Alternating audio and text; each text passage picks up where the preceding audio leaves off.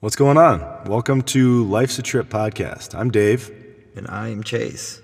And on this podcast, we explore all kinds of stuff, all the weird and winding individual paths that we all walk in life. Our conversations range from mindfulness and relationships, All the way to psychedelics, spirituality, and a whole bunch of weird, crazy, fun stuff. Yeah, and we look at basically what it means to be anything at all. Or not. Or not. Thank you for joining us, and I hope that you enjoy. Love you guys. See you on the other side. Peace. What's up, family and friends?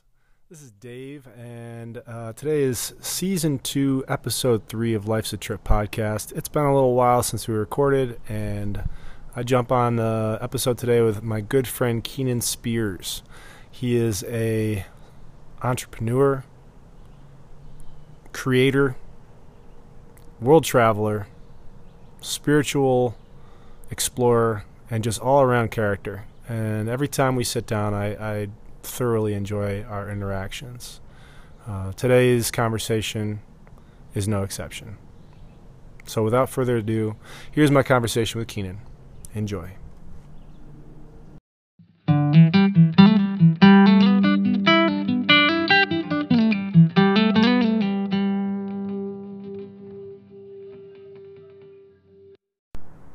All right, Keenan Spears. Here we go. Here we go. Have you been on a podcast before?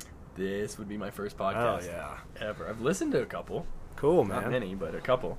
Well, I'm pumped to have you on. It's been like a month and a half since the last time we recorded with Cody, and I just, It's a lot to follow.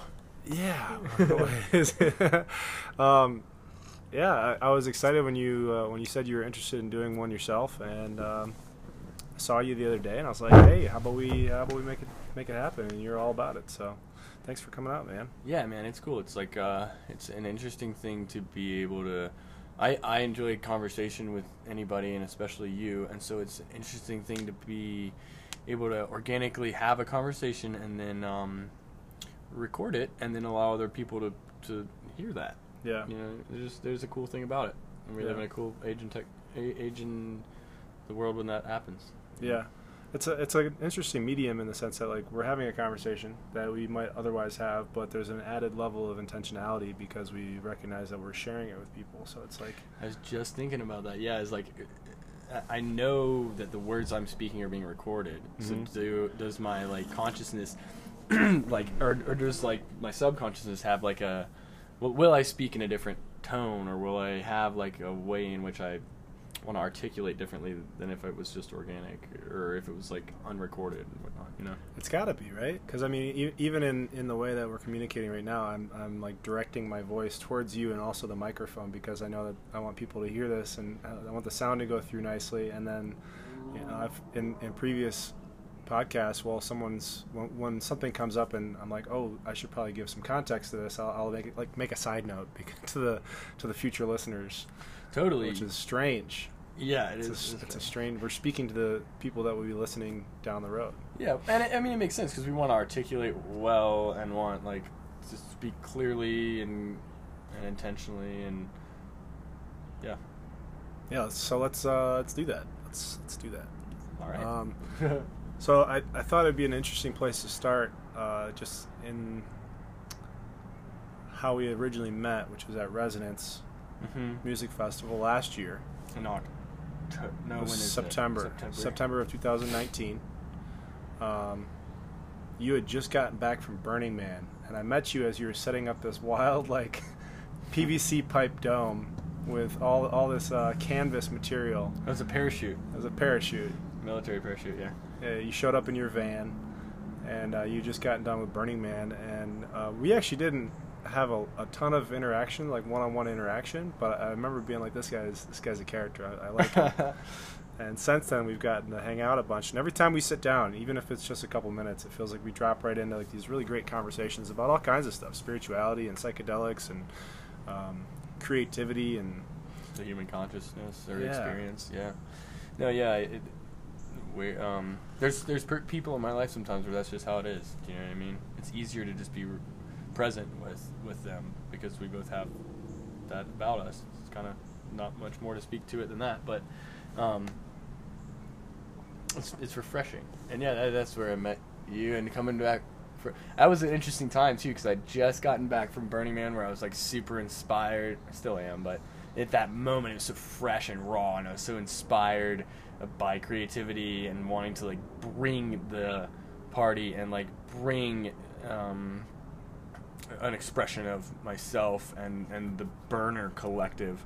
And so I had created that PVC parachute dome as like a chill space. Strung up lights on the inside. Yeah, It was lights like and foam all on the inside. late at night, coming back there after a set. It felt like it was some place out in the desert, you know, like some fun, like it was like an oasis. you had like blankets and rugs and pillows down and candles. It's kind of like that scene in Bug's Life where they all go to that bar. Mm-hmm. Yeah, like lit up much like that, or at least in my mind. Yeah, and that was funny. I remember one night Gavin and I went over to the it's like a generator with floodlights running from it. It's like all noisy and like overexposing us with light. We like ran over there and turned that thing off. Then our little dome was all lit up and cool. Yeah, It was a good festival. that was fun. Yeah, and then yeah, since then the seems things we've got to know each other better, and our worlds have changed. And Yeah. So like, let's see, what month is it? It's almost June. It's the end of May. You got to meet up with Rob and Cody over in Thailand, and you guys got to bounce around a little bit. And then when you separated from them, you went to the Philippines for yeah, I did a Vipassana. Vipassana. I'd love to hear a little bit more about that. I mean, Yeah, we should get into that. tell me about your experience. Well, I'll backtrack a bit and then dive into that, because we mentioned resonance, and there's things that play out into that. But I think from resonance, at least in my life, I did a couple more events or shows, and just partying until winter time. I mean, all the way up until I started traveling, which was the beginning of January after the New Year. And then was in Southern Oregon for a few weeks. And then, was in Bangkok, Thailand, and was there with, I think I was like myself for like a week, and then I met Cody, and it was Cody and I for maybe another week and a half, and then met up with my buddy Frank, and then met up with Rob. And my friend Frank, Francois Duval, I've known him for like a number of years, and he's from Canada, and we travel every winter. The previous winter we were in Nicaragua, and the one before that I was in Peru. But yeah, so I was ready to travel, and I don't like the cold very much, so I try to go somewhere warm for the winter, like geese do, I guess. And maybe I'm a goose, and so I was traveling and having a great time, and the winter is really nice for me because although I like to be warm in a warm place because it suits me, it is always a good time to hibernate in another sense and do some, for me, like an inside reflective thing, and to kind of like get settled and reassess where my life has been and where I might be going, and to just kind of step back into being present and being grounded, and just kind of allow like the whole revolution of the sun prior to that winter to like get settled and allow it to have its space and work through. And so that's what a lot of the winters are for me, and that's what a lot of traveling in the winter is for me, aside from so many other things like experience and having a good time. So I was seeking, I had a lot of great time with Rob and Cody and Thailand and all those things that I can dive into more in this podcast or at another time. But to speak towards Vipassana, my intention while I was in Southeast Asia was to find something that would be grounding and allow me to have what I just mentioned, which was like a processing or a time to reflect or a time to get slowed down and still, and a time to do work, a time to like all those things, yes, but a time to like work and like work hard on like understanding thyself. And so I had the intention of actually going to Peru after being in Asia. That was my initial intention, and then to do ayahuasca, and I had done ayahuasca in Peru 2 years before, and it was rewarding and a life-changing, powerful experience. But I was kind of seeking that kind of experience again, and I wasn't looking exceptionally hard, but I couldn't find or hadn't found any plant medicines that were in Southeast Asia that were in that realm of things. And so upon continuing to look for something in this nature of things, I bumped into these two separate individuals who didn't know one another, but somehow had spoken of Vipassana to me. Separately. Yeah, separately. Separate individuals at a festival that we were at in Thailand, Cody and I, called Jaitep. And I was just sitting down having a conversation with them about this, that, and the other, and they both separately, in days apart from each other, had mentioned of Vipassana and what that had done for them and what their experience had been like, and that it was something that if I had an interest, I should pursue. And I'd known of Vipassana because years prior, we're in Asheville, North Carolina, and there is closest to us in Asheville a center in Jessup, Georgia, south of us, that is a Vipassana meditation center. And just real quick for listeners that don't know, what is Vipassana? Vipassana is, and this, I guess this is me, like, what would you say, paraphrasing? Yeah. is like a form of meditation that that the Buddha practiced as a form of attaining enlightenment. And then this guy named Goenka, as far as I understand, brought the practice to the West and started establishing centers. And Vipassana meditation centers had been a thing in the eastern part of the world, and then he didn't start Vipassana. Goenka didn't. It's not his idea. It's just something that he brought to the West, or he's at least given the credit for doing that. And it has a lot of centers, and all the Vipassana centers have him expressing and doing expressing the teaching and his formalities for it, and then giving lectures. And he's no longer with us, but these are all recorded videos. And so, whoa. And so, yeah, essentially, in short, Vipassana is a form of meditation, and of focusing one's breath on the sensations within their body, and for long periods of time, right? Throughout the day. Mm-hmm. And then there's a whole and that's it in short. What Vipassana is. So yeah, I was talking to these two individuals separately, and they had put it in my ear, and I'd heard of it before, so it started brewing in my mind. And then as my trip was with the boys was kind of nearing a close, I started to realize, right on, I need to decide what I'm going to do so I can go ahead and get it done and prepare for it. Some level of preparation was needed. So I went ahead and contacted a center. I contacted a couple centers, and none of them had a space available that were in Thailand. And so then I found a center that was in the Philippines, and they had a space available. Well, actually, they didn't have a space, but they put me on a waiting list, and they told me I was the first person on the waiting list. And I was like, that's all right. I just had this intuitive feeling that I was going to get into it. And so I went ahead and bought my plane ticket and prepared to go, and was kind of under the assumption, if it doesn't happen, that's all right. At least I'll be in the Philippines. That's what's bad about that. But I really had this feeling of, I think this is going to work out. And then, a couple days before the retreat started, or at least I say a couple days, it probably was more like a week and a half. They were like, hey, you got the go-ahead, you got the green light, so go ahead and let's get this thing going. And I at that time was meditating here and there in the mornings, but wasn't really didn't really have much of a practice.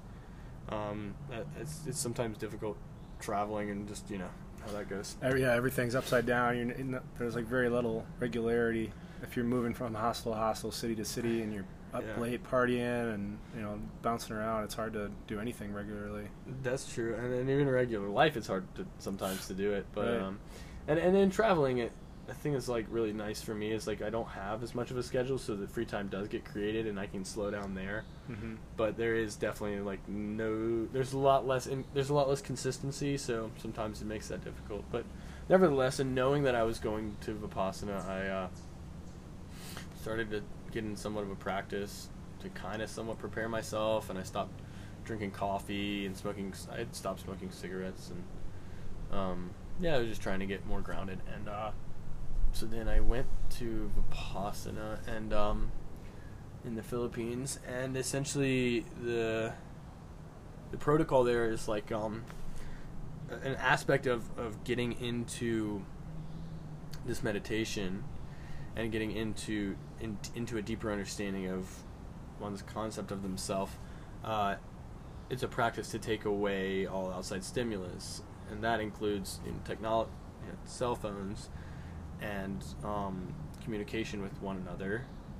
And in this practice, it's men and women are separated, and individuals aren't allowed to contact or speak with one another in any form or fashion, like whether that's linguistically or writing or social cues. It's just very one is within oneself so that they can do the work. Right. It's do the work. You're isolating yourself. Mm-hmm. Yeah, so that there's not, because the mind has this tendency to want to wander, to want to pull into other things, and I know very well that sometimes people are that, you know what I mean?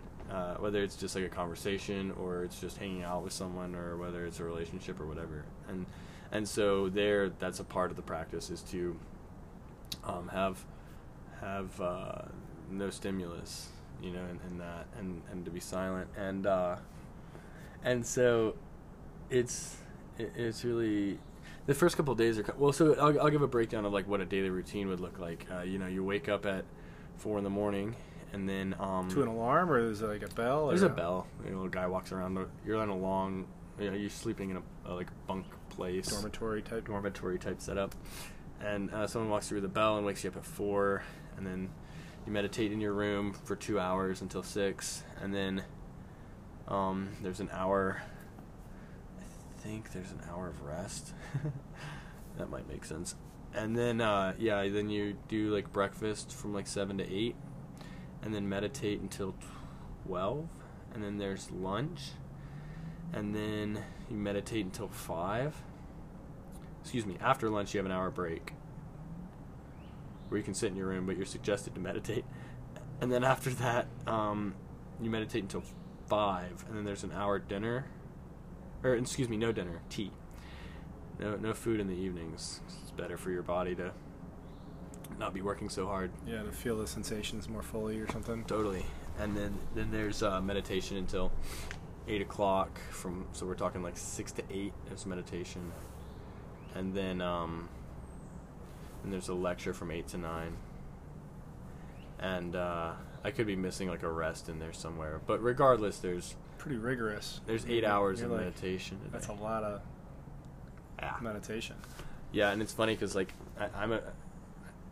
seems that I'm an individual where I like to push the edge a little bit, and when I get pushed, I like to push back.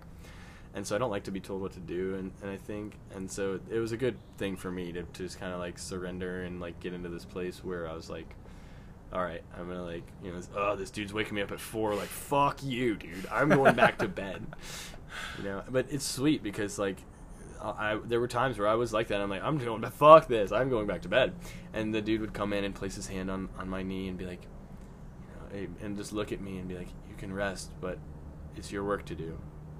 And then walk away, and I'm like, it's you get that saying of your parents being like, I'm not mad, just disappointed. Yeah. It's this thing of like, damn it, it's on me, and I'm my own worst enemy. Like, I am the one stopping myself from doing it. I chose to come here. Yeah, I might that's do the it. thing. Come Yeah, and that is like a wonderful aspect of what it teaches. That it gives these like realizations of like, wow, I get to create my reality. I choose how all this unfolds in some regard. In some regard. And so yeah, there were a lot of really cool experiences. And one that like kind of came to my mind as I was like expressing the daily routine was there was this guy there who sat next to me in the dinner hall and would smack all his food down. He'd Like fill up just- huge plates of food and smack all his food down and pull his fork with his teeth off of every bite, so you'd hear like the metal grinding on his teeth, and this dude sat right next to me. Like more than once? Oh my god, every meal. It was like a thing. And like, I was in this space where I was like, normally it's like something where I'm like, this is annoying, I'll like move over, but I Right. can't, because you have like assigned seating. Oh, man. And I like the second day, this like, it might have even been the first day, and I just realized that like, all right, fine, this guy is going to be my teacher. And then the entire 9 days I was there, this dude for the first couple, he did it every day, but for the first couple days, I'm like just like sitting there eating breakfast, thinking to myself like, if I could just rock him in the face, like just punt, and then just thinking like, I want to ask him like, did your mom never teach you manners? Like, Right. and the first couple days drove me nuts, and these are the thoughts and feelings I'm having.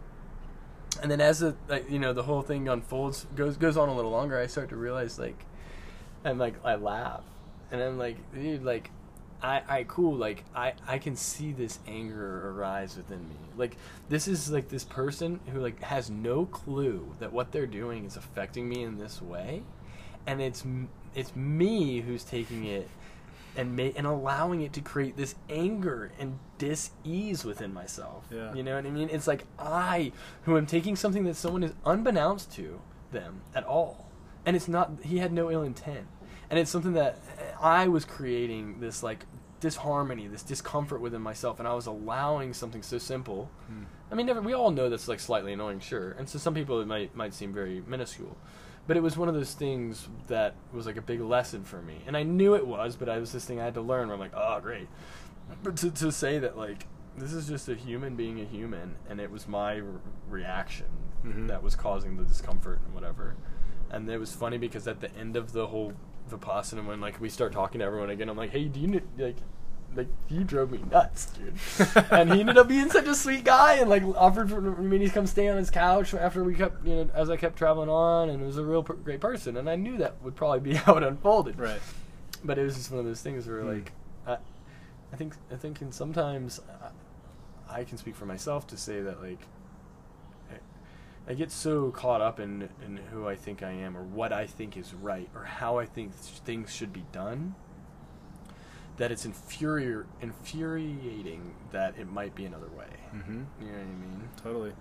To think that. Yeah, we like to have things fit into our box of like what it's supposed to look like or how things are supposed to unfold, and when they don't, it's like, wait, this doesn't match up. How dare you eat like this beside me? How dare you make any noise? How dare you burp or belch next to me? Yeah. And so that was one like really cool aspect of, or a lesson or a story that I got from Vipassana, and it was like really challenging because there's discomforts for sitting for 8 hours a day. Mm-hmm. A lot of people experience that, I could say, just from like visually seeing that. And then there's the psychological discomfort because it's kind of like unpeeling an onion in a way. It's a good analogy, It's like the first couple days are like getting settled and like letting one's body get used to being in a certain posture, and like kind of like, okay, I'm not talking, and I don't have all these stimulus, and then it starts to get to the point where I started to see the mechanisms of the mind, or the story, or the patterns that my mind wants to reel out, because the an aspect of this meditation is to slow down and focus on one's breath, and then use one's breath to get into the sensation within their body. And then our awareness is to be placed in doing that, is to have like our awareness say like I feel the awareness to say there is this here, there is that there, like Like a discomfort or a tightness. I feel a tightness in my hip. totally, And like place your awareness on that. and then allow it to pass. Or I feel I feel a tightness in my hip, or I feel a pain in my right shoulder, and you scan the body up and down. The awareness does, and then as sensations arise, you know, there's like there's awareness of it, and then it's moving back, continuing on throughout the body, up and down, up the body and down the body, minute after minute, hour after hour, day after day. And it's incredible because in some instances, I can't speak to everybody's experience, but in some instances, and in my experience, it becomes it becomes euphoric, and there gets to be this like vibration through one's body that is it's pretty powerful. Is that something that would last? It would stretch out? Or, I mean, I guess within euphoria, it'd probably kind of lose sense of time. So it's just that you're experiencing it. Yeah, but it's momentary. It would be momentary because, like, the mind is a very powerful thing. And so I say all this to say that, like, the intention there is to scan one's body and to focus on one's breath. But I would have this practice, and then the mind would reel out a narrative of like, do you remember that person that did that thing to you? Fuck them. When you get back, if you just happen to see them at a bar, you're gonna grab them by the shirt collar and pull them off the bar stool. You're gonna wail on them, you know. And then I'm sitting there like, oh wait, what am I gonna do? Like I'm gonna do that, and then okay, right, back to the breath. Okay, so inhalation, exhalation. Do you remember that girl? Inhalation. No. Yeah, okay. Inhalation, exhalation. Yeah, oh, okay. And then the story would start to reel out, right? Oh yeah, she was such a sweetheart. Those were the golden days, man. If you just had her back in your life, you should have never let her go. And, oh wait. What am I doing? What am I doing? Back to my breath. And then there would be instances where I would see the awareness would see that the story's unfolding. And I would be like, I don't want to meditate right now. I want a fantasy. And so I would like fantasize and like, you know, whether it is like a lust with woman or like anger towards like something that happened in the past, or thinking about the future and creating like some awesome art project that I'm going to do at a festival for an installation. It'll be so great. And then I would literally go into fantasy or stories in the mind. The mind would create these, and my perception of myself would be in them, and I would be like literally, sitting in a movie theater in my mind, right? And then realize like, oh shit, 30 minutes has gone by, and I was doing this instead of focusing on my breath. And then I would come back to the breath, and I would come back to my breath. And then I would be on it for like 2 minutes or 3 minutes, and then the mind would start up again, with thinking about anything and everything. And it's so powerful to see that like my awareness wants to be. I want to place my awareness in the focus of my breath, yet the mind interjects and wants to pull me away from it.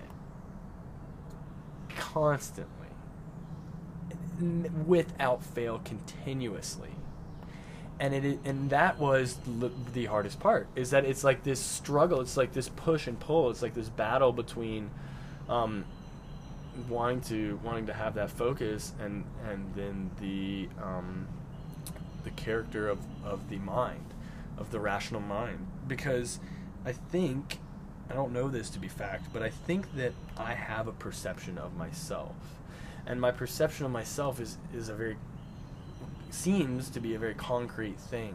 It seems to be this thing that is like, you're a male, you're a white male, you're of the age of 24, you had this upbringing, your name is Keenan, you act this way, this is your friend group, and this is the culture that you subscribe to, and that perception of myself gives me a point of relativity in space, in this dimension, to interact with other people that makes me feel comfortable. But the I that is greater than that is greater than that. Like all of those things are nothing but a concept. Yeah. You know, but a construct, because it's like identity. Yeah, yeah, and so that thing doesn't want to let go, and that thing exists in the concept of the mind, and so because that exists in that plane, if the mind isn't if the mind's left to its own devices, then it reinforces this idea of who I think I am. It continually does it throughout my whole life. If the awareness is placed into something that is not as identifiable, but is a little bit more energetic and a little bit more physical, which is the sensation in one's body, then the identity of who I think I am starts to not be so serious. And that's a frightening thing, I think, for who I think I am.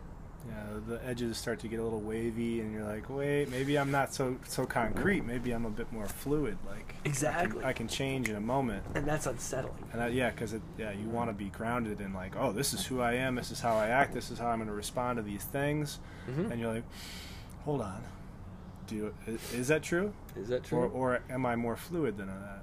Am I more capable of transforming in any moment?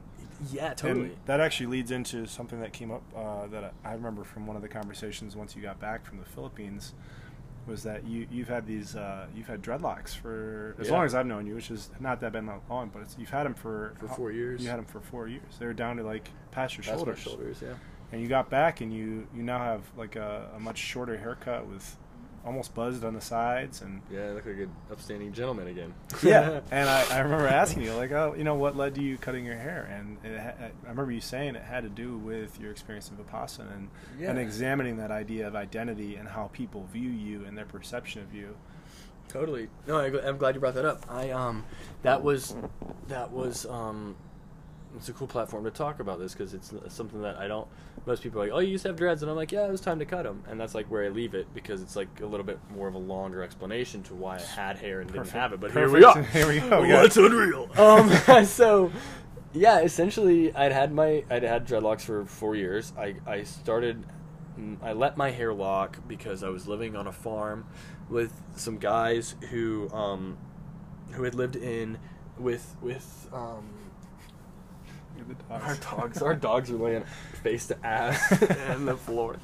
I was living with some people in Sandy Mush who had dreadlocks, and it inspired me, and what their concepts around why their hair was locked and what it meant to them, and then I started to kind of view my own ideas around it, and what having my dreadlocks meant to me was just like a little bit of renunction towards vanity, and a renunction towards like having to be put together and having to be clean cut. Not like I wouldn't want to be a dirtbag, but I just wanted to kind of push the edge of what it meant to be like, clean cut and in society kind of thing, at least at that time in my life 4 years ago.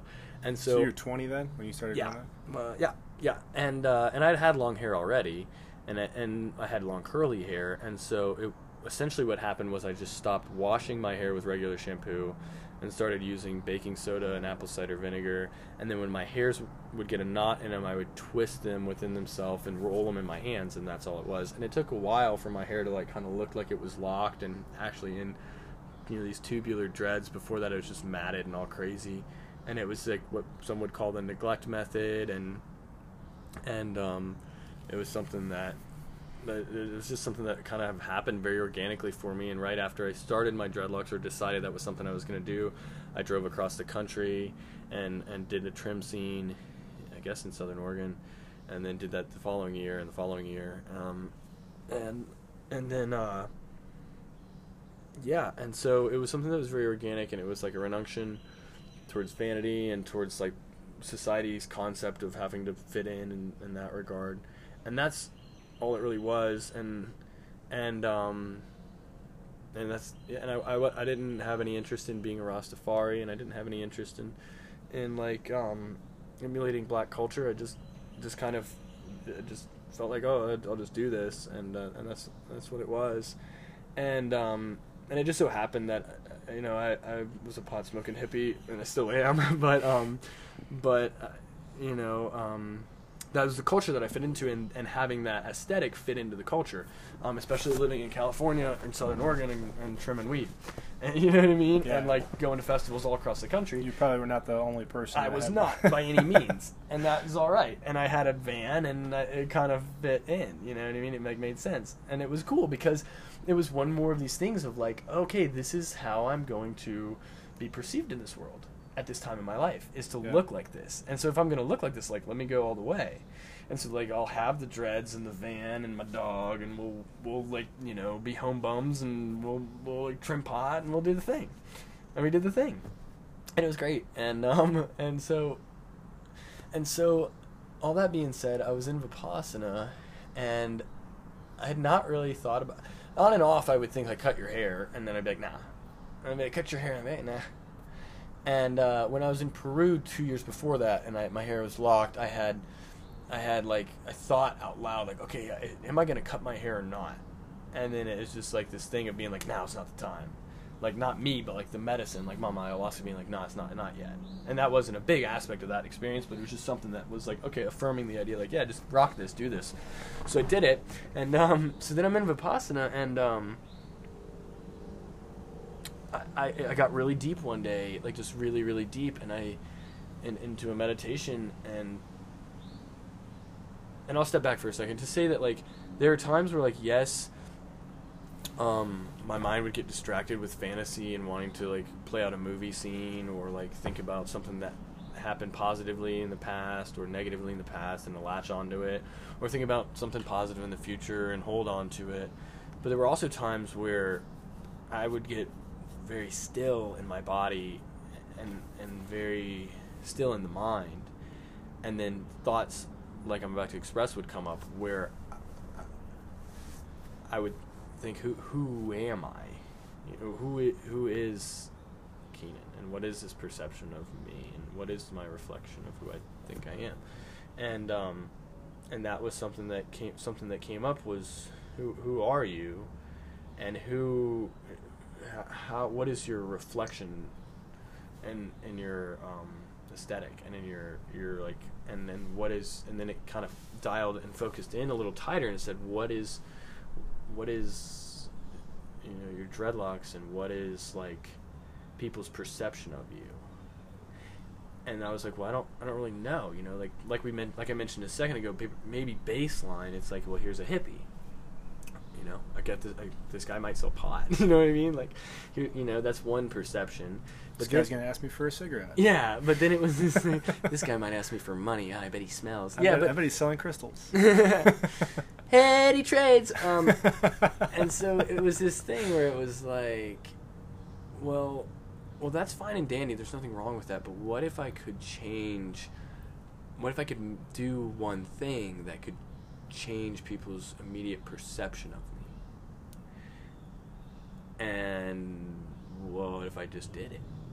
You know what I mean? Because it was this thing of like, and it was really it was really fucking fun, because it was this thing of like, well, it was like me playing a game with myself where I'm like, are you so? It was like taunting me. I was taunting me or something, where I'm like, are you so hard pressed in your identity of like looking like a hippie and acting like a hippie and letting people perceive you as a hippie, whatever that means to anybody listening or to me, that you won't just cut your hair and just like let that go? And I was like, nah, I'll do it, fuck you. And then, you know what I mean? It's like, but it's me talking to me. And so but then so here's comes back to like the reinforcement of like identity, and then my reinforcement of my identity and that I've created with my aesthetic is to say like, no, dude, how can you cut your hair? Like, you have so much identity placed in that, like, and it means a lot to you. How can you just do that? And then the other aspect of the thing is like, nah, just do it. Like, let go of whatever that is. Yeah. How does it matter at all? Does it matter? No. But it is interesting too, like, just all this conversation aside, that like, or pertaining to it, is that like, I think as humans, I know I can speak for myself, but maybe humans as well, like all humans at large, we tend to place a lot of importance in how we look. And it makes sense, because it's how we can assimilate. It's how we can work within groups. But I think all that is very fluid. And for me, it's a really fun thing to be able to like toy around and play with that. And that's why I cut my hair, because it was this thing where I was like, man, you know, this is an identity I've created within myself, but I can still be this fun-loving, carefree hippie, for lack of a better term, and not look like that. Like, it's a heart thing more than it is an aesthetic external thing. Yeah. And then it comes into a fun play of like, well, what's within me is what's purposeful and has meaning and has like love and this and that and the other. But what's outside of me can be anything and everything. You know, like I can look like a total piece of shit dirtbag, just like at first glance, but I could be like totally humbled and loving inside. Right. Or I could look on the outside like a really great, like compassionate person and be a shithead.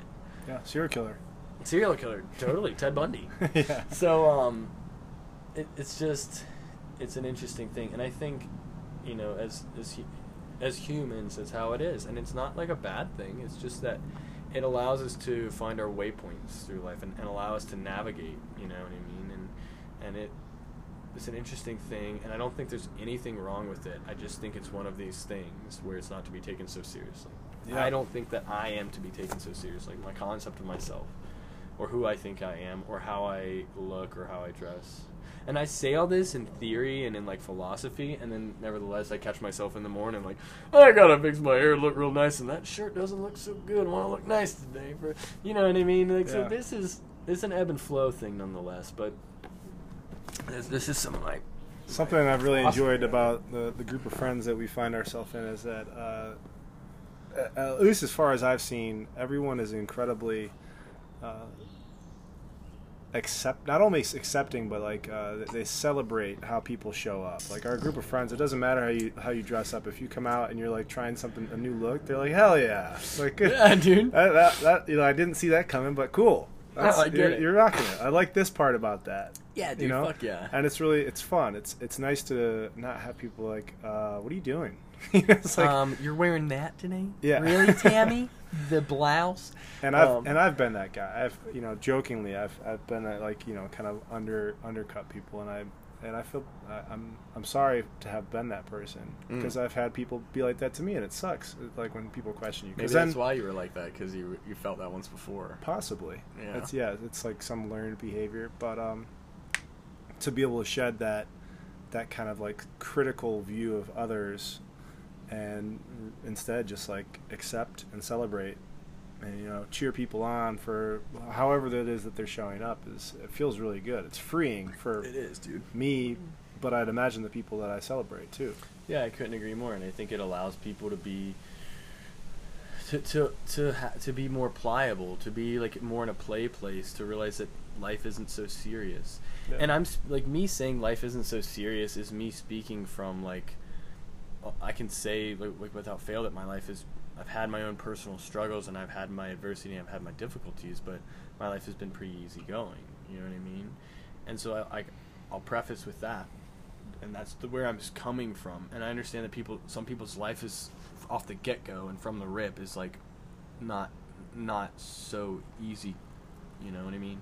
And so from that vantage point, life might be harder to say that life is not so serious when it's like right off the rip. You know, I can imagine a person perhaps born into famine, where like all they know is survival and struggle. It's hard to say like, oh, life's all fun and falling out. You know, it's like, well, just play. Everybody gets to play. It's cool. It's like, well, you know, so that's where I'm speaking from. But I guess it's to say that like, if we can find ourselves in a space and a container in our life where we're so fortunate enough to have that ability to be able to play, to be in a position to be listening to a podcast, you know, yeah. have the free time and the technology to sit and listen to you and I talk about then these like concepts. then hang out and slow down and like don't take it so seriously, any of it.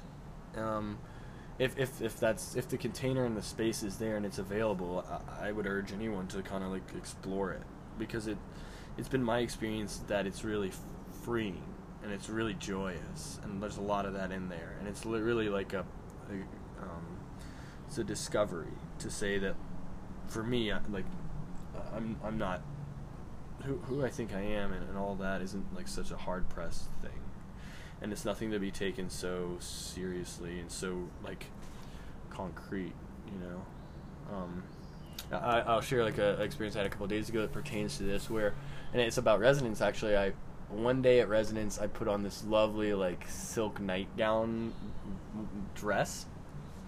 I was walking. I think I remember that. It was a fun day. I was running around all sorts of wild. You look great. I was very on one, and I was walking down the road, and with I don't know who's one of my buddies next to me, and this chick walks behind me, and she walks past me, and she goes, "Oh my God, I love your dress," and she got right past me and went, "Hey, thanks," and she was like, "Oh." I thought, because I had long dreadlocks, she's like, "I thought you were a chick," and I'm like, "That's really funny," and she's like, "That's awesome, you're wearing that dress," and I'm like, "Thanks." And so I'm telling this, and it's like, whatever, yeah, I had fun. And I'm telling this story to my buddy and his girlfriend, like, 2 days ago or whatever, the story I just explained, and they were both like, "I could never do that." I'm like, "What do you mean? Like, sure you could do that. Like, that's stupid of you to say you couldn't do that. You could right now put on a dress." Yeah, there's not like an inability to put on clothes. Yeah, you're not gonna like your body freezes up. You're like, I can't put the dress on. Yeah, and my buddy was like, "I could never wear a dress," and she's like, "Yeah, I don't know, like, how could you? How?" And I was like, "Well, what do you mean, like, how?" And I guess it's just a thing where it's like, for me, man, like, what is? And I, like, let me say, too, that, like, there was a time in my life where I was like, I'll never wear a dress because a man doesn't wear a dress, even as a joke. And and now I'm like, well, like, you know, gender is such a figmentative thing. I'm not saying biology is, but, you know, the concept of gender is that, like, and people's perception of that is that, like, what's, you know, now I'm in a place where, like, well, all of life is such a fluid thing that, like, and getting in that play place is to say, like, well, I'm dressed as a lady today, or like I'm dressed as a firefighter, or I'm dressed as a clown, or I'm dressed as a cop. And I think that's a lot of what our life is. It's just that some of the outfits or the characters that people play are very serious and very hard pressed and very like permanent, you know, very concrete for them. Yeah, I've had the thought a lot over the last number of years that we're you know, quote unquote, we are adults, but we've forgotten that we're playing this big elaborate game of make believe, and people take it really seriously. But like when you remember that it is in some ways just a game of make believe, and you're playing the roles very seriously, and you're like kind of snap out of it, and there's different ways to snap out of it, whether it be to go to some experience like Burning Man or a music festival, or take psychedelics, or you know, something happens to you that just shakes you to your core, and you realize like, oh, I'm just playing this weird role, and other people are going along with it. Yeah, it's like then when you find yourself in a group of people that are like fluid in those roles, and they're like being playful and explorative, like you recognize how fun it can be. Yeah, totally. Totally.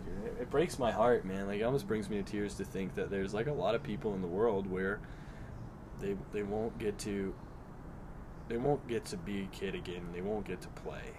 And that's what's fucking hard, because it's like like you just mentioned, like, we're kids and life's a game, and then at some point we're taught that we had to be adults now.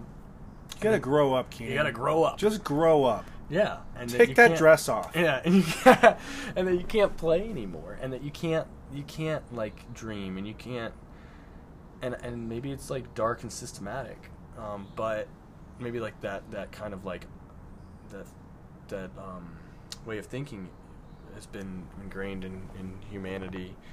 But yeah, it's heartbreaking to think that people might not get the chance, or might not allow themselves to play.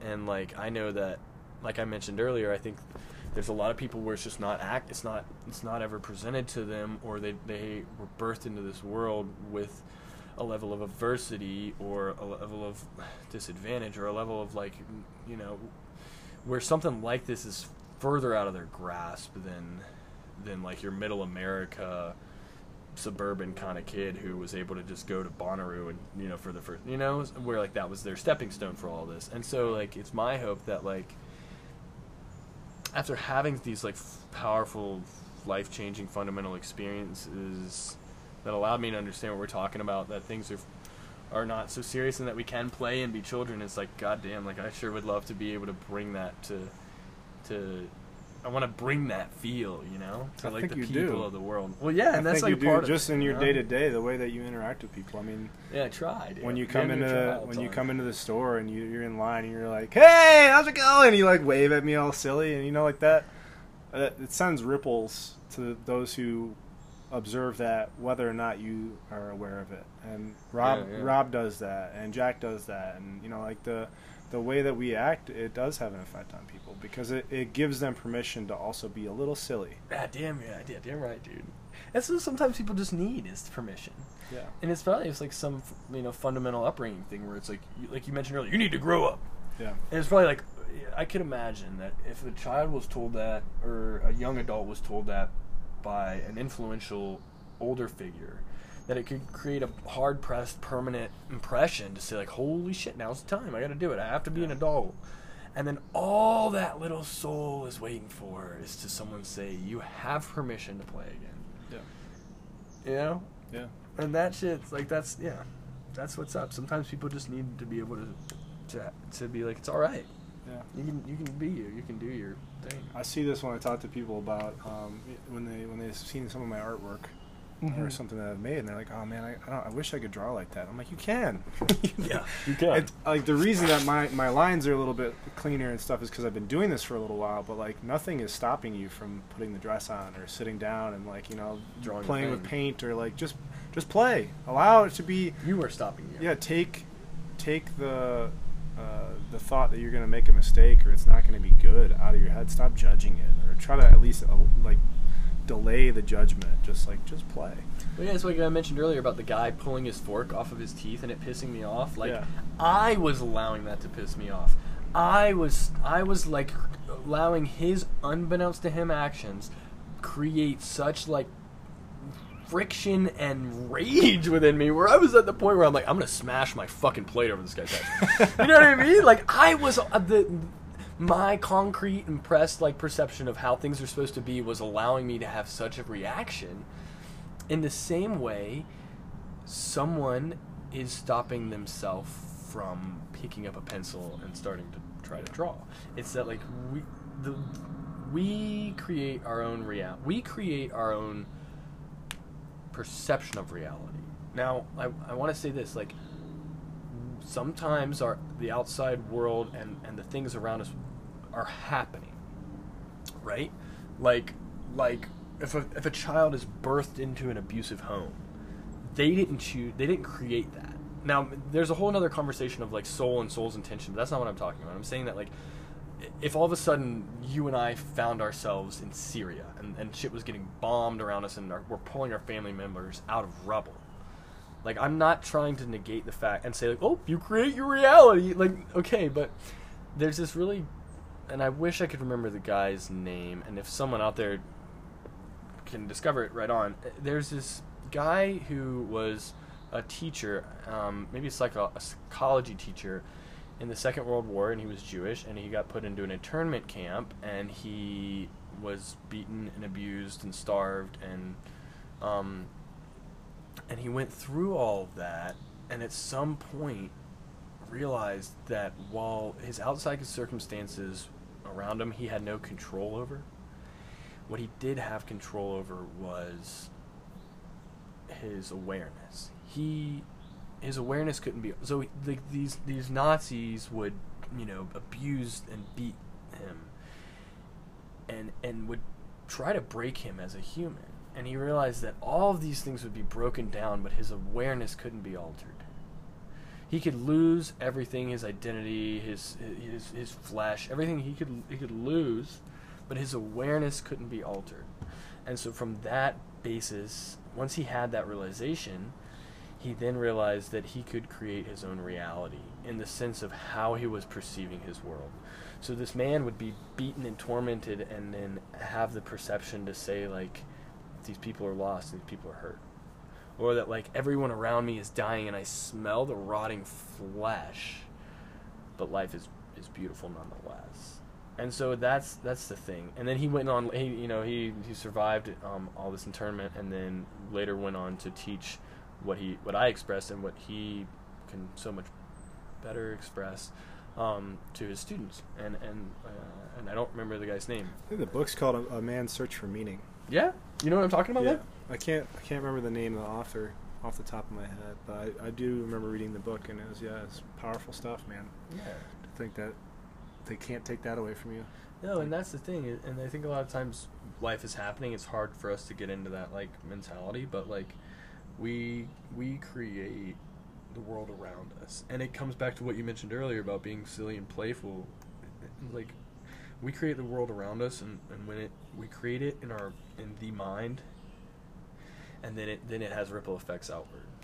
And that's how we can change the world, is by changing ourselves. Mm-hmm. Is by saying, like, well, I want to be silly and playful, and so I'm going to be silly and playful. And then that just starts to be a natural, like, baseline. And then it starts to... And then that, when an individual operates from there, then it just is a happening, and the world around them starts to see, like, whoa, that's someone who's silly and playful. And then you attract people that are on that wavelength, and maybe people that aren't so much on that wavelength will move away from you, and they're like embarrassed by it. And, Yeah, likewise. Yeah, and, totally. and then you get to find yourself surrounded by people that are in the same headspace. Yeah. And who knows where that path will take you. Yeah, birds of a feather often Yeah. plucked together. Clever. Birds of a clever often plucked together. Yeah, and totally. It's like like people of the similar kind of wavelength just happen to flock to each other, and that's been my experience. Is like I mean, this is how I know you, right? Is that like Right. we're kind of on the same path. We have a similar like philosophy or viewpoint on life. We're searching for similar things, and then we just happen to have similar friends, and then we happen to be at a festival where all that kind of stuff is like happening, and now we like happen to be sitting down talking about it for all the listeners out there, For everybody out there. for everybody out there. So yeah. On that note, we got about 4 minutes left. Do you have anything that you want to leave people with? One like a takeaway or a challenge or an invitation? Yeah, well, I mean, A reminder. I think like maybe this whole podcast, I could say that I hope maybe this has been a reminder, because I think people know within their heart of hearts that like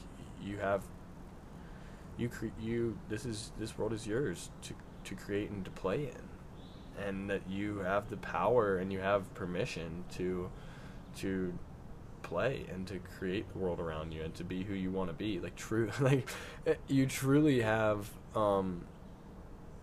you can be who you want to be, and no one or nothing can stop you from doing that except for you. You know what I mean? And like, and that shit's pretty fucking awesome. Yeah. So let's leave it at that. Hell yeah. Thank you for coming on, my friend. Yeah, man. I'm happier in my life. Me too, man. Me too. It's a good life to live. You know what I mean? By and large, I think so. Yeah. Let's get out there and be silly, eh? Yeah, fuck yeah. Hell yeah. Hell yeah, brother. Thanks, bro. Yeah. Love you guys.